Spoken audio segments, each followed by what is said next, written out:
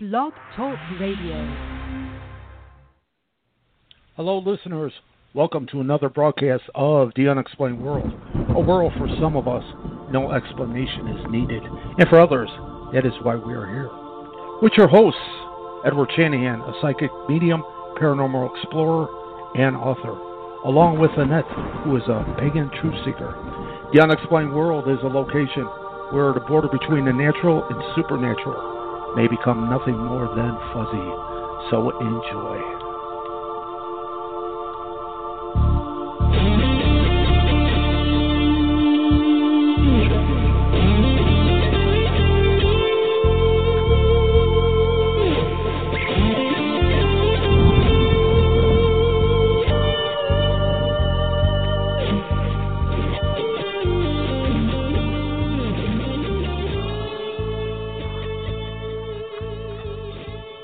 Hello, listeners. Welcome to The Unexplained World with your host, Edward Shanahan. That's me. And my person riding shotgun, Annette. Hello, Annette. Hello, Ed. How are you tonight? Okay, try to get a little closer, kid. Okay, how are you doing tonight? I'm doing good. I'm doing all right. Good. We were just talking about something. It's all going to work out fine. Yeah, everything is, It's okay, good. It is showing up good. on this side of the screen. Awesome. I got to say, too, the best thing that we've had with Blog Talk Radio is if we need to talk offline, we can actually communicate from the website to each other if need be, as happened about 2 minutes ago. So that worked out real good. So okay, good. How is did you guys get snow? We did. In fact, I took my son out to a friend's house and came back, and I live up on top of a hill, and boy, I had to get 2 or 3 runs at it to get up that hill tonight. So it was a little slippery, but now it's all melted. So I think it's like it never happened. Yeah, How about you? It's been snowing since this morning. And is still it sticking? Snowing. Yeah, it was sticking pretty good for a while. And as it got to be around 3 o'clock, then it started melting. I guess the temperature got up there. But it's a real heavy, wet, slushy snow. So well, it's supposed to be 50 tomorrow, so hopefully that was it. Yeah, hopefully that was it. Anything you have coming up that you want to give an announcement for? Well, actually, I do. So I'm on my 4th annual Gnomes Day Out Fairy Festival, and I put together this fairy festival. I put together this fairy festival every year, and it raises a little money towards youth conservation education in Northwest Indiana. And the fairy festival, you have to imagine it's like a Renaissance fair for little children. So we dress up as fairies and gnomes, and we have games and prizes and challenges and treasure hunts. We have a ball. And we do it out in Michigan City, Indiana. And people can go to our Facebook event page, Facebook at Gnomes Day Out, all squished together, GNOMESDAYOUT, Gnomes Day Out. We're going to have a lot of fun. I got people from around the world looking at that page nowadays. So in our 4th year, I'm getting pretty excited for a big turnout this year. Cool.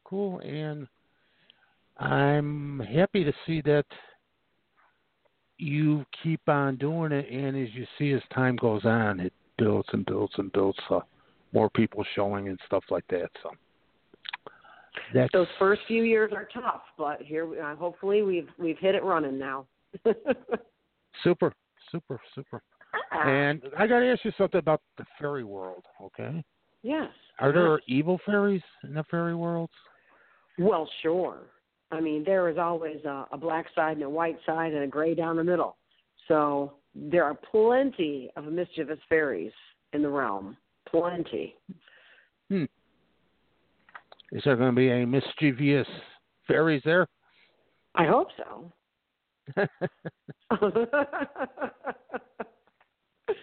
Yeah, otherwise I won't shine looking so good if there's not some evil hanging around, Yeah.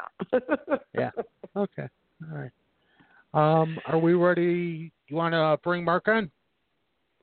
I would love to. So I'm about to introduce Mark Hagan. And I have known Mark since he was a young guy, very young actually. I was friends with his family, and his father and I were in a band together back in the 80s. So Mark has grown up knowing me. Lucky him. And he's done lots of paranormal investigation. He's involved in all kinds of fun stuff, too. So I would like to present my friend, Mark Hagan. Hello, Hi. Mark. Hello. Hello. Mark. Can you hear me? Welcome to the unexplained world, a world that you may be accustomed to. Sadly, yeah. Or sadly or excitingly, depending on the situation. Yeah. Good. Good. Go ahead. So, like I said, I've known Mark for a very long time, but we've recently... Yeah, and that's she's underselling that. She's known me since I was a baby. So. And Mark, you just had a birthday. You're what now, 20, 21? I wish. I just turned 35 on Friday. Wow. Okay, so Mark and I have known each other over 30 years. Holy cow. That flew by way too fast. But recently we've had a chance to get reacquainted, and we've been doing some mischief together. And we were talking more about the things we've done in our past, what's been going on since we lost contact a little bit there in the middle. And he was letting me know that he was a paranormal investigator, even though sometimes he likes to play Ghostbuster, which makes it seem a little bit more on the comedy side. But he's got some serious investigation stuff going on. And let me you know what? Interesting clarify. Help me out. Little tidbit that's actually interesting about doing the paranormal and any investigating is dressing up like a Ghostbuster. Yeah. You tend to, we've done some investigations in Gary, and nothing it's the easiest way to do it, because instead of someone looking at you going, what are you doing searching around this building? Oh, somebody finally called the Ghostbusters about a ghost. That building's haunted. Go about your way. True story. I've had it happen multiple times with some of the police officers when we're doing investigations, and somebody, they see us rooting around where normally it would be kind of that hassle. They're like, oh, you're the Ghostbusters. Go right ahead. Really? That is great. It's wonderful. Yeah. And now, could I jump in there for a second? Sure. A couple things. Do you catch any flack from the other investigators teams? You've been in this long enough. Mark, you've been in this long enough that people create their own self-expectations, okay, of what a team must be and what it turns out that a couple other groups in Illinois that are paranormal investigator groups, they're also Ghostbusters as well. It's the same thing. Because their love of the paranormal, from watching Ghostbusters or being part of it, they got into it, or they were already paranormal investigators. So I've actually met a few guys who are part of different paranormal groups and everything. So I don't really have a whole lot of blowback where it comes to being the Ghostbuster for fun and then still doing it for real. How was this basically the fun and real part? I was talking about showing up at the locations dressed in Ghostbuster outfits. Well, usually with that, I tend, if I go with a group of, it's one of those, it's situational. It depends if I'm going with the guys that are the other ghosts that do the Ghostbuster hobby as well. Yeah. If we plan on all being in uniform, then we do. Otherwise, it's just plain clothes. It's not like I just show up and they're like, hey guys, I didn't tell you I'm showing up in my Ghostbuster suit and I'm going to draw unnecessary attention to what we're doing. Okay. All right. I was just asking because you were saying about the police in there. All right. Yeah, no, what that one happened, for that was we were in Gary and we were going to investigate the Methodist church, and technically you're supposed to have a permit to even go in there. And when we first started, we were like, let's go check out this church, and I brought some photographers and different people with me, and unfortunately the only way in was through literally a hole in the wall. Yeah. So as we were climbing into the hole in the wall, the police pulled up and were like, okay, this is going to go one of two ways because technically this is private property and would breaking and entering. And like I said, so we were expecting the worst, and the police were like, oh my God, somebody finally called you guys. It's about time. I've been complaining to my captain for months, and was ecstatic and just waved us on and let us go through. That's good. So That's it was good. like, all right, and then I just had wonderful. That's good. Oh no, I just think that's wonderful. Yeah. Okay, so or in Mark, some tell cases. us. Oh, go ahead. Oh, go on. No. I was just going to say. Go ahead, Mark. All right. Well, in some cases, like some of the places I've got to actually like kind of see and even just be in was because I was dressed as a Ghostbuster. Like we were walking around downtown Chicago one day on just a random Tuesday afternoon. We were just me and my buddy were just being out and just walking around and being silly. And the producer for Dateline NBC that did the Amy Smart profile stopped us and then started asking us questions. And then she's like, "Oh my God, you guys we have to go to my bank. It's been there since the 20s, and I want you guys. They say the bank vault's haunted, this and that." And she marched us down the street to her bank, talked to the bank manager, whoever, and now we're in the bank vault dressed as Ghostbusters. And we're like, okay, who would have let us do? We would have never been able to do this in plain clothes, so we're here. Do you carry any equipment on you when you're actual equipment that you can use when you're doing this? It depends. Like I mean, we have sometimes we bring we do have a set of night vision goggles that one person, we bring those for, to try to see stuff. We have EMF detectors. Yeah. Okay. It really just depends what we're going into. We have what we call our like Chicago guidebook, and it's supposed to be, all the hot spots of hauntings around Chicago that we use. Like the first year we went out, that's anytime we went out, even just as like a publicity thing to take photos, we used this guidebook as our location guide. So while we were there, we would check it out, and it was kind of like multitasking. So, like anywhere from Harpo Studios, because it's supposed to be haunted from the and then to Lincoln Park, the other locations. Yeah, Lincoln Park, because you have the mass graveyard that's still under the zoo. Right. Yeah. Okay, and then take it. No, I was just going to ask Mark, when he first got started, just being interested in paranormal investigation, did you have a personal experience that got you rolling, or just a curiosity? I've always kind of been interested. When growing up in the house we grew up in, and I grew up in Dalton, there was always rumor. Like I always swore I saw stuff, and I had heard rumors from like the neighbors that the guy who had owned the house before us had committed suicide in the garage. Oh, I forgot that.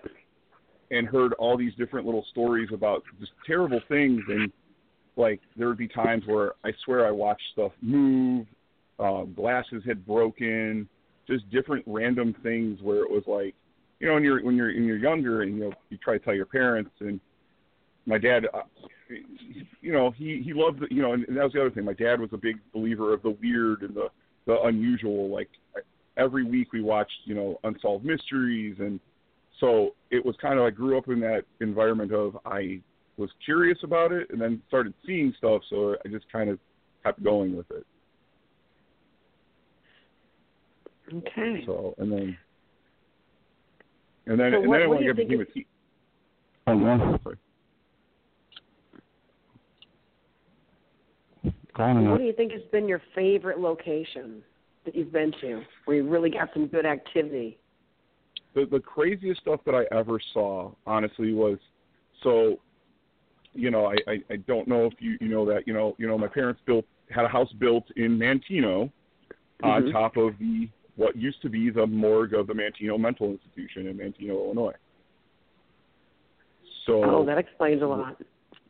So once we moved, once they moved down there, and I'd go spend weekends down there, I have seen everything from full on like mirage images to like my favorite story to say about Mantino is every night at 2 a.m. in the summertime, there's this fog that rolls in, and it makes no sense. Like if you know anything about like fog, it shouldn't be happening, and the fog will roll in, and if you sit there long enough, you start seeing images of different like people just going about like it was their normal day around the grounds of what where things used to be. So you'd see like nurses, you'd see patients, doctors, and then when I started investigating the tunnels before they started decommissioning the tunnels underneath, because the whole place was a labyrinth of secret tunnels. So like when inspections came out, they'd hide people down in the tunnels and move them around. And the problem is that even though the hospital has been decommissioned, half of it is used by the Illinois veterans, is an Illinois veterans home. So you had parts that were kind of bricked off and closed off, but when they first built the house, a lot of the old dormitories were still there. So you could go down the stairs and down into the tunnels.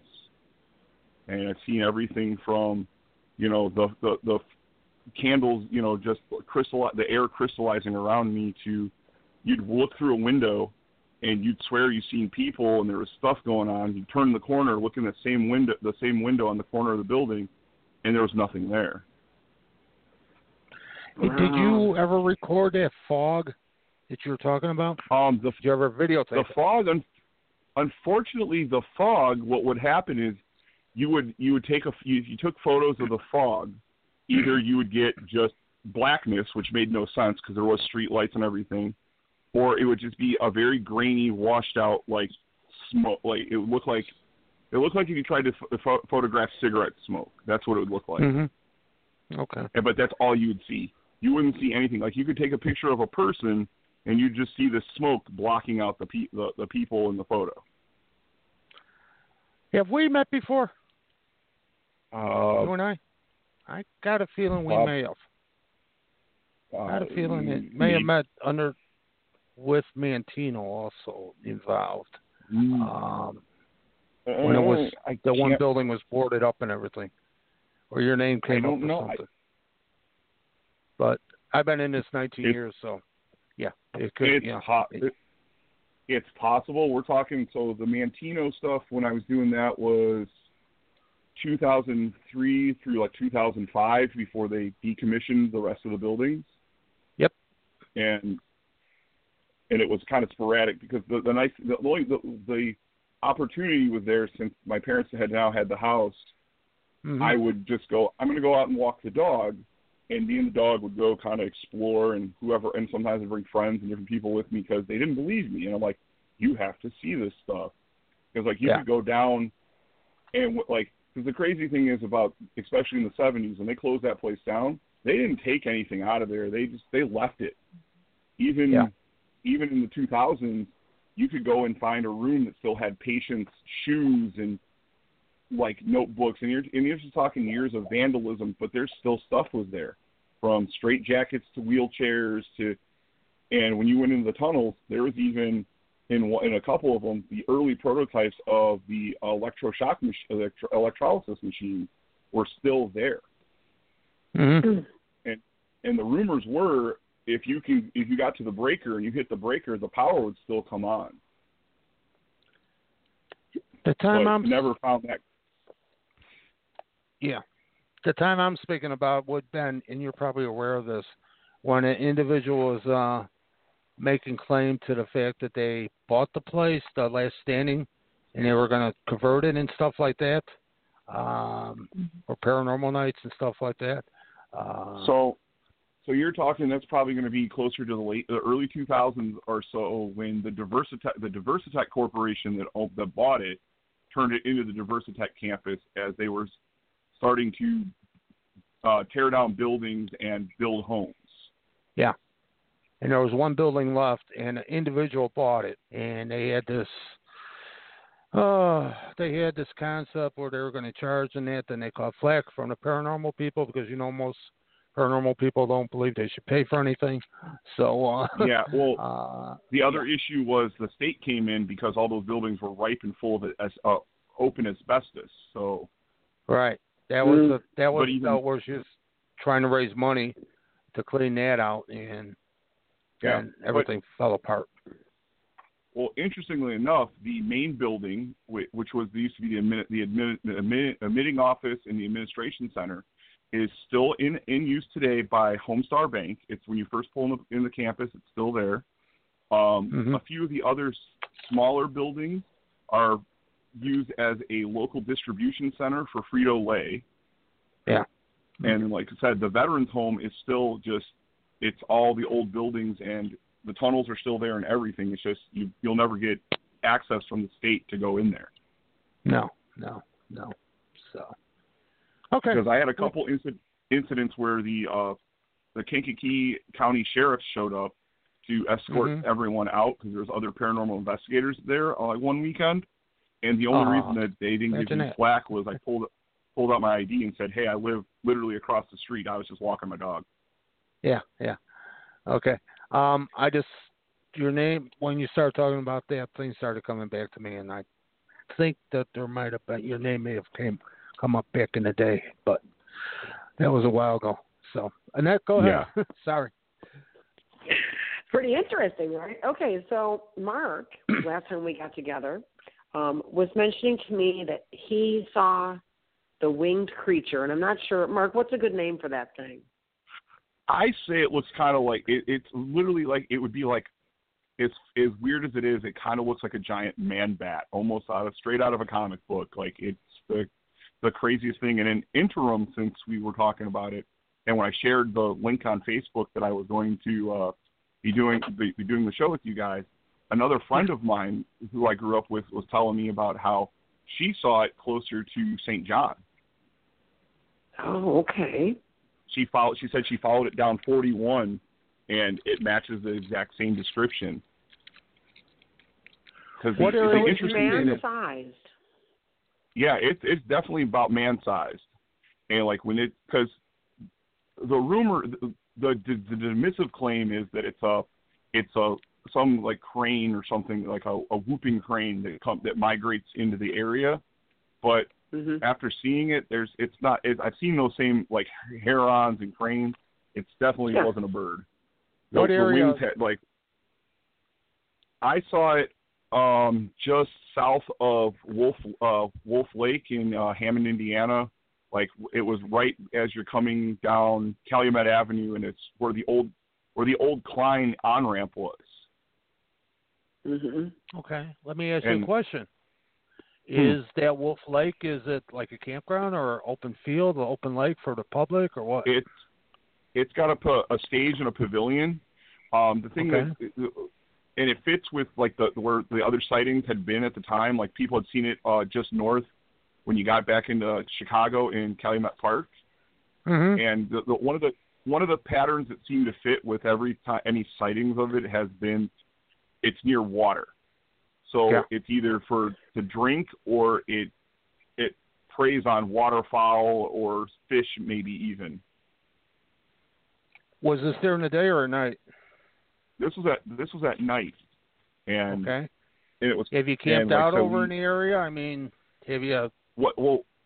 How we saw it was actually the craziest thing. We were driving down the road. It was it was a summer day. It was summer night. Windows were open.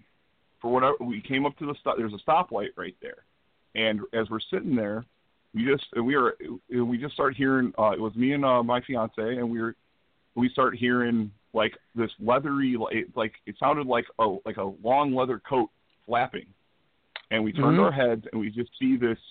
We can hear the flapping of the wings, and we see like this. It was like glowing red eyes, and kind of like looked over as it took off into the sky. And it moved pretty good. It was moving at a good pace. We stopped, and by the time we turned around, whatever, it was long gone. And you've seen this more than once. I saw it again in that same spot on the overpass a few months later. Like I was telling one of my buddies who's the co-founder of South Shore Ghostbusters with me, and who does the paranormal investigating with me, I was telling him about it.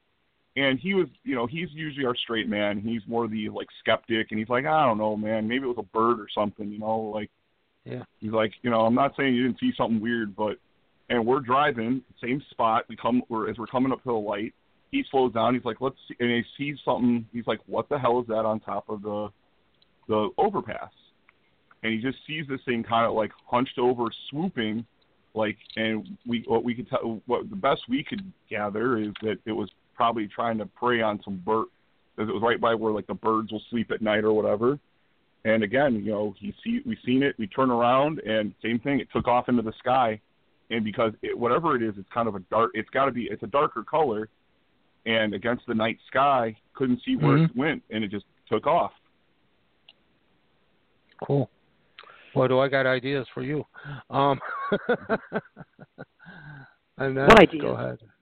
What? And to be honest, I drive by that spot 4 times a day, twice in the day, twice at night now, and I've been on the look for it every time. I haven't seen it back yet. Yeah. Okay. Cool. It's amazing that so many people have seen it.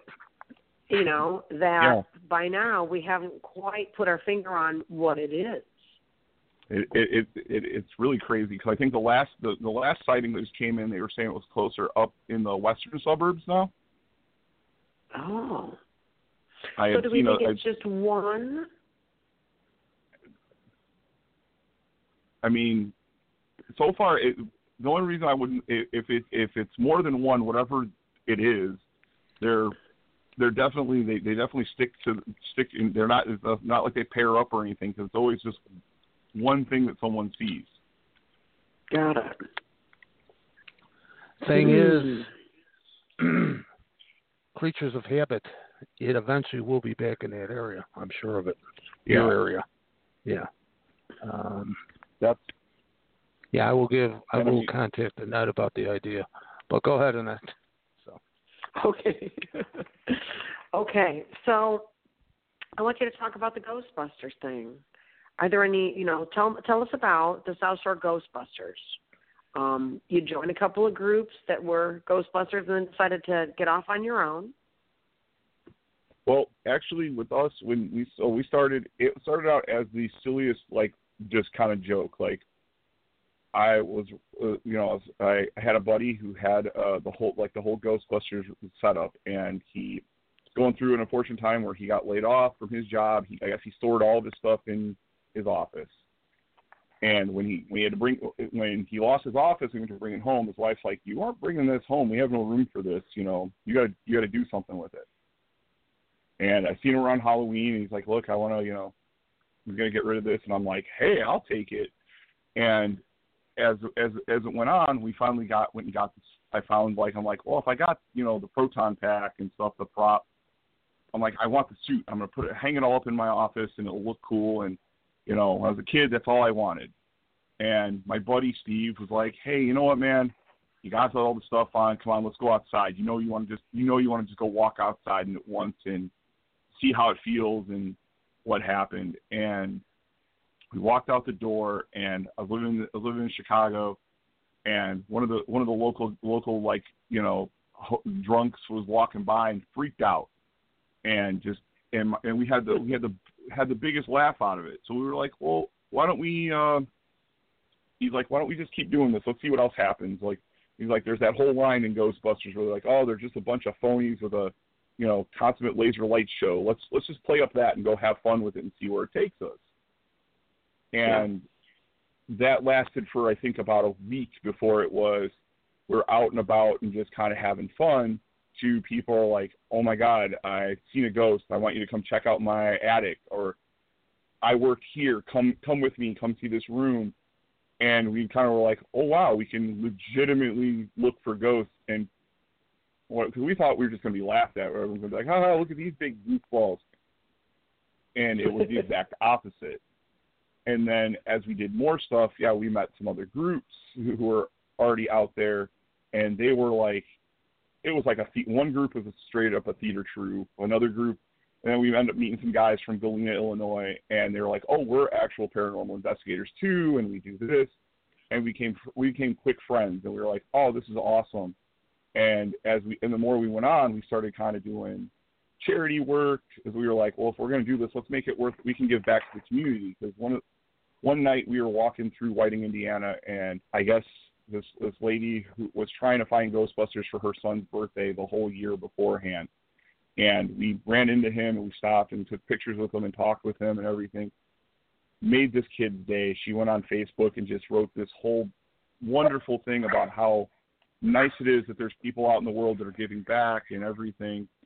And at that point, we were like kind of switched our focus to let's do more of this let's keep giving back to our community. This is really nice that, we can have fun and do what we want, but gives back to our community and, spread a little joy. There's enough things that bring people down. Let's do something that brings people up.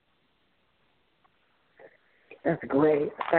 So Mark came with his crew last October to do a pancake breakfast with the Ghostbusters for me to raise money for my conservation education stuff in Northwest Indiana. And we had the best time. The kids adored it. And these Ghostbuster guys and women, we have lady and male Ghostbusters. In fact, how many people right now would you say suit up and come along, Mark? How big is the group right now? In the group right now, I think we have local members that are here that are kind of on call. It's about 10 to 12, and then we have reserve members that are from Western Illinois, Iowa, and Rockford right now. So it brings us up to closer to about 20 people. That's great. So they come out and entertain and have some music. We were together at the Comic-Con. At NWI Comic-Con, yeah. Mhm. And I walked around the place, kind of checking it out. But that Ghostbuster corner, it was rocking. They had every version. I don't know how many versions of Ghostbusters have been re-recorded, but there are many fun versions of the song. If I bring out the big playlist, it's something like 200 plus songs that I have found on Spotify so far. Wow. But just so fun. They're all kind of dancing, and the kids are coming up, and they're getting group shots, and they're fun and corny, but totally approachable. This group is having so much fun, and like they said, giving back, and they're the ones that get down on their knee and hug the kid and say hi and go bust a ghost. So I'm just so proud of the fact that they can take something that was just kind of a goofball move to put on a suit and throw on a fake photon pack to this outreach, that make kids can approach them, and it's just so nice. I'm so excited. Oh, thank you. So, yeah, we try to pick. The last couple of years, we picked different charities every year. One year we gave to one of the local animal shelters. We raised a couple $100 for them. We've done the American Cancer Society Relay for Life a few times. We've done like 3 or 4 different relays in different areas. Like we were out there one night walking the track. It was a balmy 80 degrees, and we were out there walking the track for 5 hours just to raise everybody's spirits and help raise money. So now, if somebody wants to find the South Shore Ghostbusters, tell us how we can find you. We are on Facebook. It's just you search South Shore Ghostbusters, and it's like our Facebook address is actually facebook.com/South Shore Ghostbusters, all one word. We're on Twitter. We're on Instagram, and it's all just under South Shore Ghostbusters. Okay, that's easy. Nice. Huh? Nice. Where have you been to that midnight? Because I've seen Ghostbuster teams there. Have you been to the midnight flea market? I've belonged to groups that have been there. I've never made it out there because for me it's a 3-hour drive to get to the all-night flea market. Okay. So usually at the last couple of times where I was going to go, we had other events that were closer, so we kind of split up, and it was like 5 guys went there, a couple guys went here, some other people were there. Mhm. Because it's definitely a big ebb and flow of how much stuff we have to do. Yeah. Whose car is that in the picture? It's the Ghostbuster car. The pictures with me, the one where it's the actual movie car, that was an event. Oh, the movie car? City, okay. Well, the city. Well, it actually belongs to the Volo Auto Museum. The city of Whiting, when we got started, because we did a lot of stuff in Whiting, because one of the guys who I started the group with lived in Whiting. They were doing they do cruise nights every Wednesday night during the summer, and each one that they try when they do their big cruise nights, they try to get in like specialty cars and stuff. And since we had been doing all this stuff with the city, they were like, "We're getting the Ghostbusters car. We would really like if you guys came out and we're walking around and to take pictures with everyone while we have the Ghostbusters car out." And so that's how that happened. Oh, okay. Okay. I thought somebody spent a little of their nest egg and bought one, or he had one made. No, there's a couple. There's a couple guys that have their cars that they've made or come close, but yeah. Okay. That one was so have you ever met any of the? I'm sorry. What was that? Have you ever met any of the actual Ghostbusters from the movies? Or do you think you might be invited to try to come along and do a movie? So we, in the first year we were doing it, there was an event at Binny's, and I believe it was Western Suburb. I think it was closer to Schaumburg. I don't remember the exact location. Dan Aykroyd came out since he does his Crystal Head vodka, and we went out there. And we got there ridiculously early because we were all excited because we're all giant, especially you look at Dan Aykroyd's been in like every movie that you could think of from the 80s, through the 90s. He's in like everything. And so me and my friends, we got up early, we went and we were out there. The people from Binny's contacted Dan Aykroyd. So he's like, well, these are the first people I want to talk to when I come out here. And we sat there. The event started at 4:30. Like I said, we got there at 9 in the morning. We wanted to be the first in line. And he called back and told them to come out, and he had people come out and tell us like, "Hey, you guys can go get lunch, go do whatever you want. You're the first people in line, no matter what." And Dan came in, and we had the Ghostbusters theme playing. And first thing he did is walked in, shook all of our hands. He made sure there was a table. He got a table set up, sat down, talked to each of us for about 20 minutes or so, signed autographs, took pictures with us, and we were in the Tribune for when he did it and everything. Like he was the coolest dude. Like it was one of those moments where I think he was almost as starstruck as we were, and he even told us, he's like, it warms my heart. This is something I created over 30 years ago to see people still embracing it and out here, doing this and seeing you guys all dressed up and seeing your stuff, and it was just it was super cool. It was an amazing experience. That's very nice of him. Very nice. I'm sorry, what's that? That was very nice of him. Very, very, very. Yes, nice. It was super nice of him. Like it was one of those, like we went to the event. It was supposed to be, and part of the reason we were definitely on board. Like it was like, pay X amount of money, get a bottle signed, and all the money's going to a Wounded Warriors veterans organization. And my co-founder, he's a veteran, so he was like, we're definitely on board with this. This is definitely worth doing. And like he told Dan about it, and he was like, oh my God, no, thank you for serving. It was just, like I said, one of the most amazing experiences, and he's the nicest. He was the nicest guy to meet. Last summer I met Ernie Hudson, who was Winston. He was super nice too.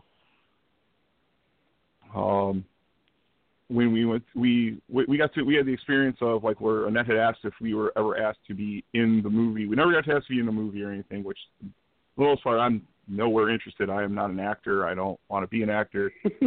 But what was fun was that when they were doing the last movie in 2016, they invited multiple groups from around the world to come to LA for the red carpet premiere of the new movie.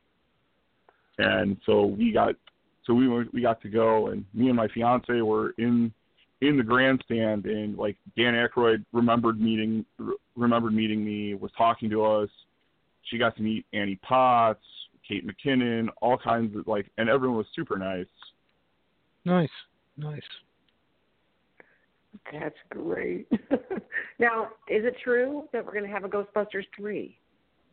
That's according to the head, which it's happening. I seen the news first from the head of Sony Pictures Ghost Corp division, who's in charge of all their Ghostbusters stuff, and he was the first one to share it. Now every other couple weeks there's updates on this new movie. And it's by Jason Reitman, who is, the son of the original director. And if you've seen the second Ghostbusters movie, his claim to fame in the Ghostbusters universe is he's the one who walks up to Dan Aykroyd at the birthday party and says, "My dad says you're full of crap." Is it fun? Yes. I got a question for you, Paranormal. Sure. For you in Indiana, if there was individuals, general public, let's put it that way, interested in going to some public open places to investigate or to experience, what would you suggest? Well, I know the Lake County Courthouse does a couple times during the summer and the fall. They do overnight paranormal investigation tours. So, you can stay in the jail overnight and you get to see that. That's something that's kind of, if you're not willing to kind of go and brave the elements or be on your own, it's kind of more of a guided thing. There's a couple different tours I've done through downtown Chicago, which let's not talk about Chicago. I'm curious on the Indiana area. You got to remember. Well, where I'm at in Indiana, Chicago is less than 20 minutes away, so it's kind of a bounce between the two. So. Okay, because I pretty much Northwest covered Illinois area. So I'm curious on Indiana. Is there places that individuals can go? Don't have to go on a tour. Could go wander and explore. See, that's the hard part. Is the most known places in Indiana have all been take Reeder Road, for instance. Reeder Road is there, but because it's cordoned off and it's private property, most of the hot spots or whatnot are private property, so you run the risk that if you can actually do it. Go ahead. I'm trying to think if there's anything off the top of my head. I mean, that you could just kind of wander. Because I know that there's the legend of the lady in the red dress on Klein Avenue that none of us have seen yet, but have been trying to see. Yeah. So that Reeder Road is supposed to be the hotbed, but you can't go down that at all now. Supposedly, that's active, but they prefer tours don't go in there, so it would have to be on individual basis type of thing. The park, you mean? Because you got the place we've experienced stuff at. How's that? Just not at night. No nighttime trips. They don't want you in there at night. Yeah, because there's the Gypsy Cemetery. You could do that, but again, that runs the risk. The groundskeeper there he's kind of intense. He is multiple times we've been out there. He has shown up with a shotgun in hand because you're trespassing. Oh, it's trespassing? I think during the day you're okay. I think you're okay at during the day. I unfortunately only went there at night. So. Yeah. Well, sometimes I've gotten some of my best stuff out in the public places during the day. So. Yeah. It's cemeteries and stuff like that. And, because I know that it's Calumet Cemetery that's right there on the border of Gary and that would technically be Maryville. On that Broadway, I think. I've heard from a guy that used to be a groundskeeper there that there's some crazy stuff that happens. We went there once upon a time at night, and it wasn't nothing that you could say for sure, but there was definitely some strange and odd things happening. So. Okay, cool. Because there's people that want to do it. They don't want to get stuck in these tour stuff, and they want to go wandering. Right. And sometimes I try to tell them, go explore and find places. Don't just, count on the paranormal people to tell you where to go. Go find locations, roadside memorials, stuff like that even. It's plenty of them out there. Instead of counting on the tours and stuff like that, because basically they're taking you to free places. At least in the Chicago area, they're taking you to free places anyway. So, that's why I was curious about, because I created a whole list of places people could go in the Chicagoland area and don't have to be on the tour. They can investigate on their own. So.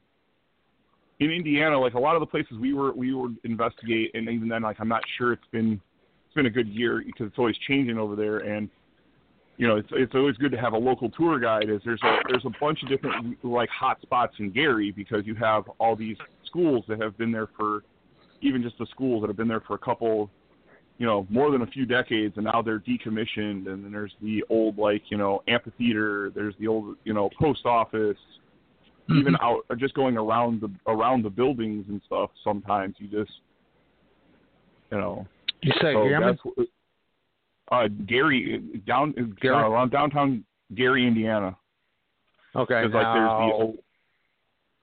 My question to you: would you consider that a safe environment for people to go wandering around, or no? We've gone out there, and we never had any problems. But again, like I said, that's why I said it's kind of. It's helpful if you have someone that might know the area a little better, or do some research like during the day, even because like we've done it night during the day. The old abandoned train Union Station that's there. Cool. Nice. And I mean that one was, we literally just pulled up in the parking lot, walked past the barricades, and and we had no problems. We were wandering around there for hours. Yeah.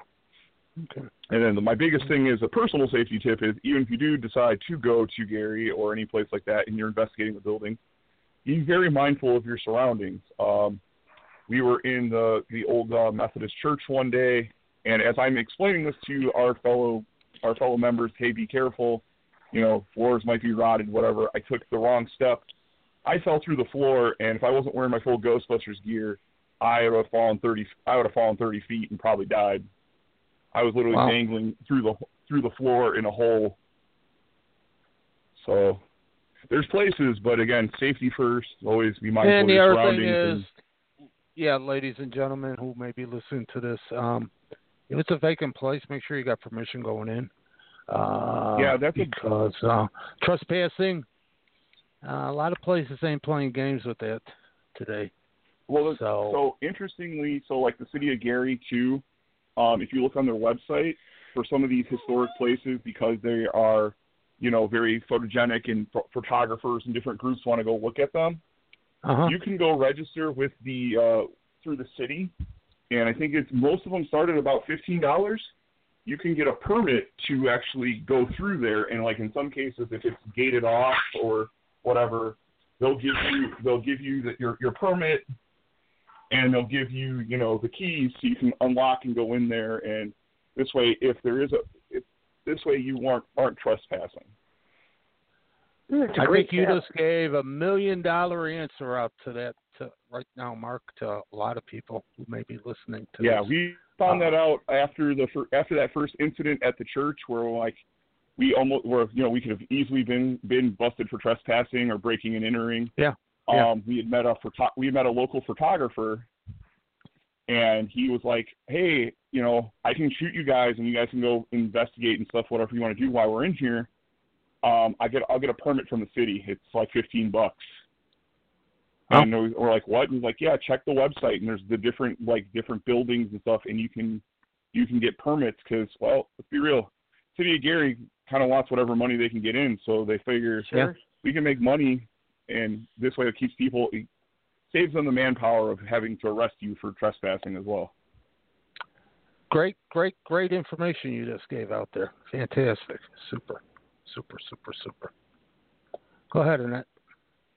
So, Mark, I always like to ask people who are investigating the paranormal, what do you think might cause a haunting? What's your opinion?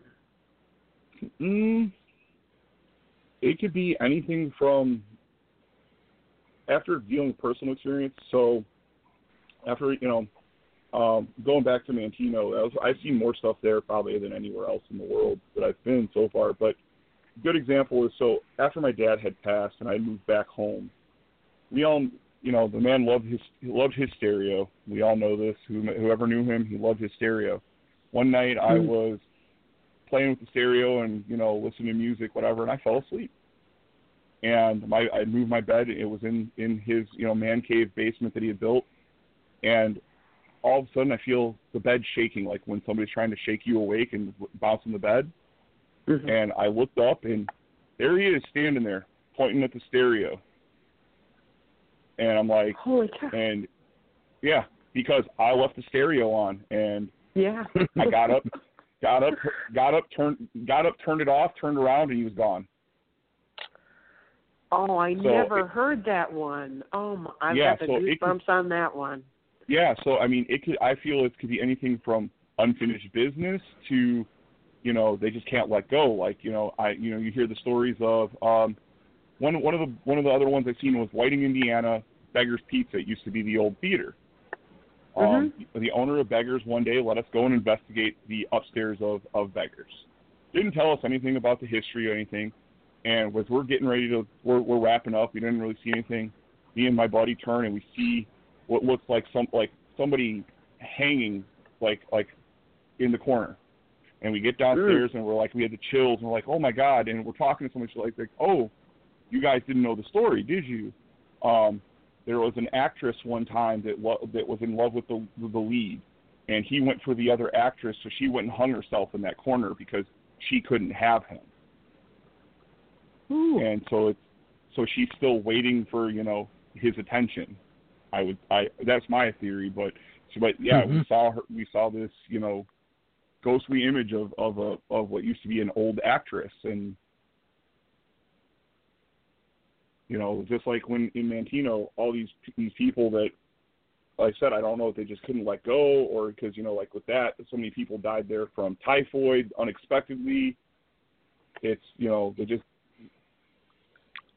I don't have a definitive idea on it, because it's seen in various incidences where it could be unrequited love, it could be a personal unfinished business, or just that that maybe they just haven't realized that they've moved on. Right. I have something that I'll pass on to Annette, Mark, and she could pass it on to you. It's a letter from a daughter of a nurse that worked at Mantino, and because the mom worked, she would bring the daughter in and have her sit to the side doing homework. And the girl describes, or the woman describes, the things she's seen going on there when it was happening. So I do have that, and I will do my best to remember to pass it on to Annette. So, Mantino is for paranormal, it's no surprise. Like that place is a nightmare. Like it might as well have been a concentration camp. Well, this talks about the torturing and everything else that went on in there. And she made friends with one of the patients. It was also a child, and the patient was put in there because she wasn't obeying her parents and stuff like that. And like you could. Yeah, that place was crazy, because you could have been sent there if you were a teenage girl and you got pregnant, you got sent to Mantino. If you came back from the war and you were having what now would be PTSD, you got sent there, and it could be unnecessary surgery. That place is a hotbed of just reasons why I could see why people can't move on or have reasons to stay and try to It was torture. I think some of them just want people to justice for what happened to them. Place was torture. Yeah. I mean, oh, and another one, like, sometimes it's just, I think people in some cases, like with my story, I was living in Chicago for over a decade, and the building I lived in, my landlord had told me about how his grandfather, they had come to America. He lived the American dream. He was a prisoner he was in a concentration camp in World War II. When he got free, first thing he did was he came to America. They started a new life for their family, and he bought this building. And he put his heart and soul into this building. And after he passed, around his birthday and everything, we would see him. Like, I had seen him standing out in front of the house, like I'd see someone admiring, like, oh, look at my house, or see him walking through the building. And with the family still living there, I feel like it's him checking up on the family to make sure everybody's still okay. Yeah. Well, kind of a protective type of thing, yeah. Yeah. What keeps you driving? You believe in spirits, you believe they exist, you believe, etc. experiences exist. What keeps you wanting, what are you, and I like to ask this, and I do it on the internet, what makes you want to keep on doing it once you know that they do exist? Well, isn't that the greatest question, though, is it's the idea of what's the unknown? You know, is it real? Is it, what happens when you die? Do you move on? Is it reincarnation? It's just that basic human nature of kind of wanting to know what's next or the why. Do you think that you'll ever find out? That's actual death? Because I always got to say, we're all going to know eventually. There's no doubt about it. True, but at the same time, like, part of it is, I think it's this conspiracy of it all, that there's definitely throughout history and time, there's quantifiable evidence of the paranormal and something else. We know that most stories, there's some basis in reality somewhere. You take any type of, from fairies to leprechauns to spirits, and then like you see spirits and stuff like that. So why is this being buried? Good example is, I don't know if you watched it yet. Zach Bagans did his Demon House in Gary. He bought the Demon House. It supposedly had the portal to hell, and there was demons and spirits. Well, I was friends with a couple. I know a couple of the officers that had come out, and before Zach Bagans had come out, and they were telling me about things that were going on there. And even if you watch that documentary, he kind of glosses over quantifiable evidence of slime and the ectoplasm. And he just goes, oh, there's oil on the window, and he kind of skips over that. There was so much evidence in that house. That's why he destroyed it. He to the point that these officers who responded, as the story goes that I was told, he bought all of their phones off of them because he wanted no one else to have any of the evidence that he has. Cool. All right. And it's one of those, there was enough evidence that it would have kind of blown the lid over, is this real or is this fake? Yeah. So who's trying to keep it quiet? That's the better question. Is it the church? Is it the state? Yeah. We've all heard stories of Area 51 and the different things that are supposedly there, from aliens to, it could be, where they could have Bigfoot locked in a tube somewhere. Yeah. That's the better question, is who doesn't want people to know that these things are there? Well, by me doing all the house parties that I do, there's no question in my mind that people don't doubt it. So as far as the general public goes, it seems like they're more set in accepting it than not accepting it. So, but we only got 35 seconds left. And Mark Hagan, it was very, very interesting. Thank you for being on. Oh, thank you. Thanks for coming on, Mark. Oh, no I hope problem. you enjoyed Anytime. it. I did. Annette, thank you. Anytime. Okay. We will have you again. Annette, thank you for arranging it. And I hope it was enjoyable for you, Mark. It was. Good. Annette, was it enjoyable for you? Yes, it was. Thank you. Okay. Listeners, thank you. I hope it was enjoyable for you. Until next time, goodbye. And blessed be.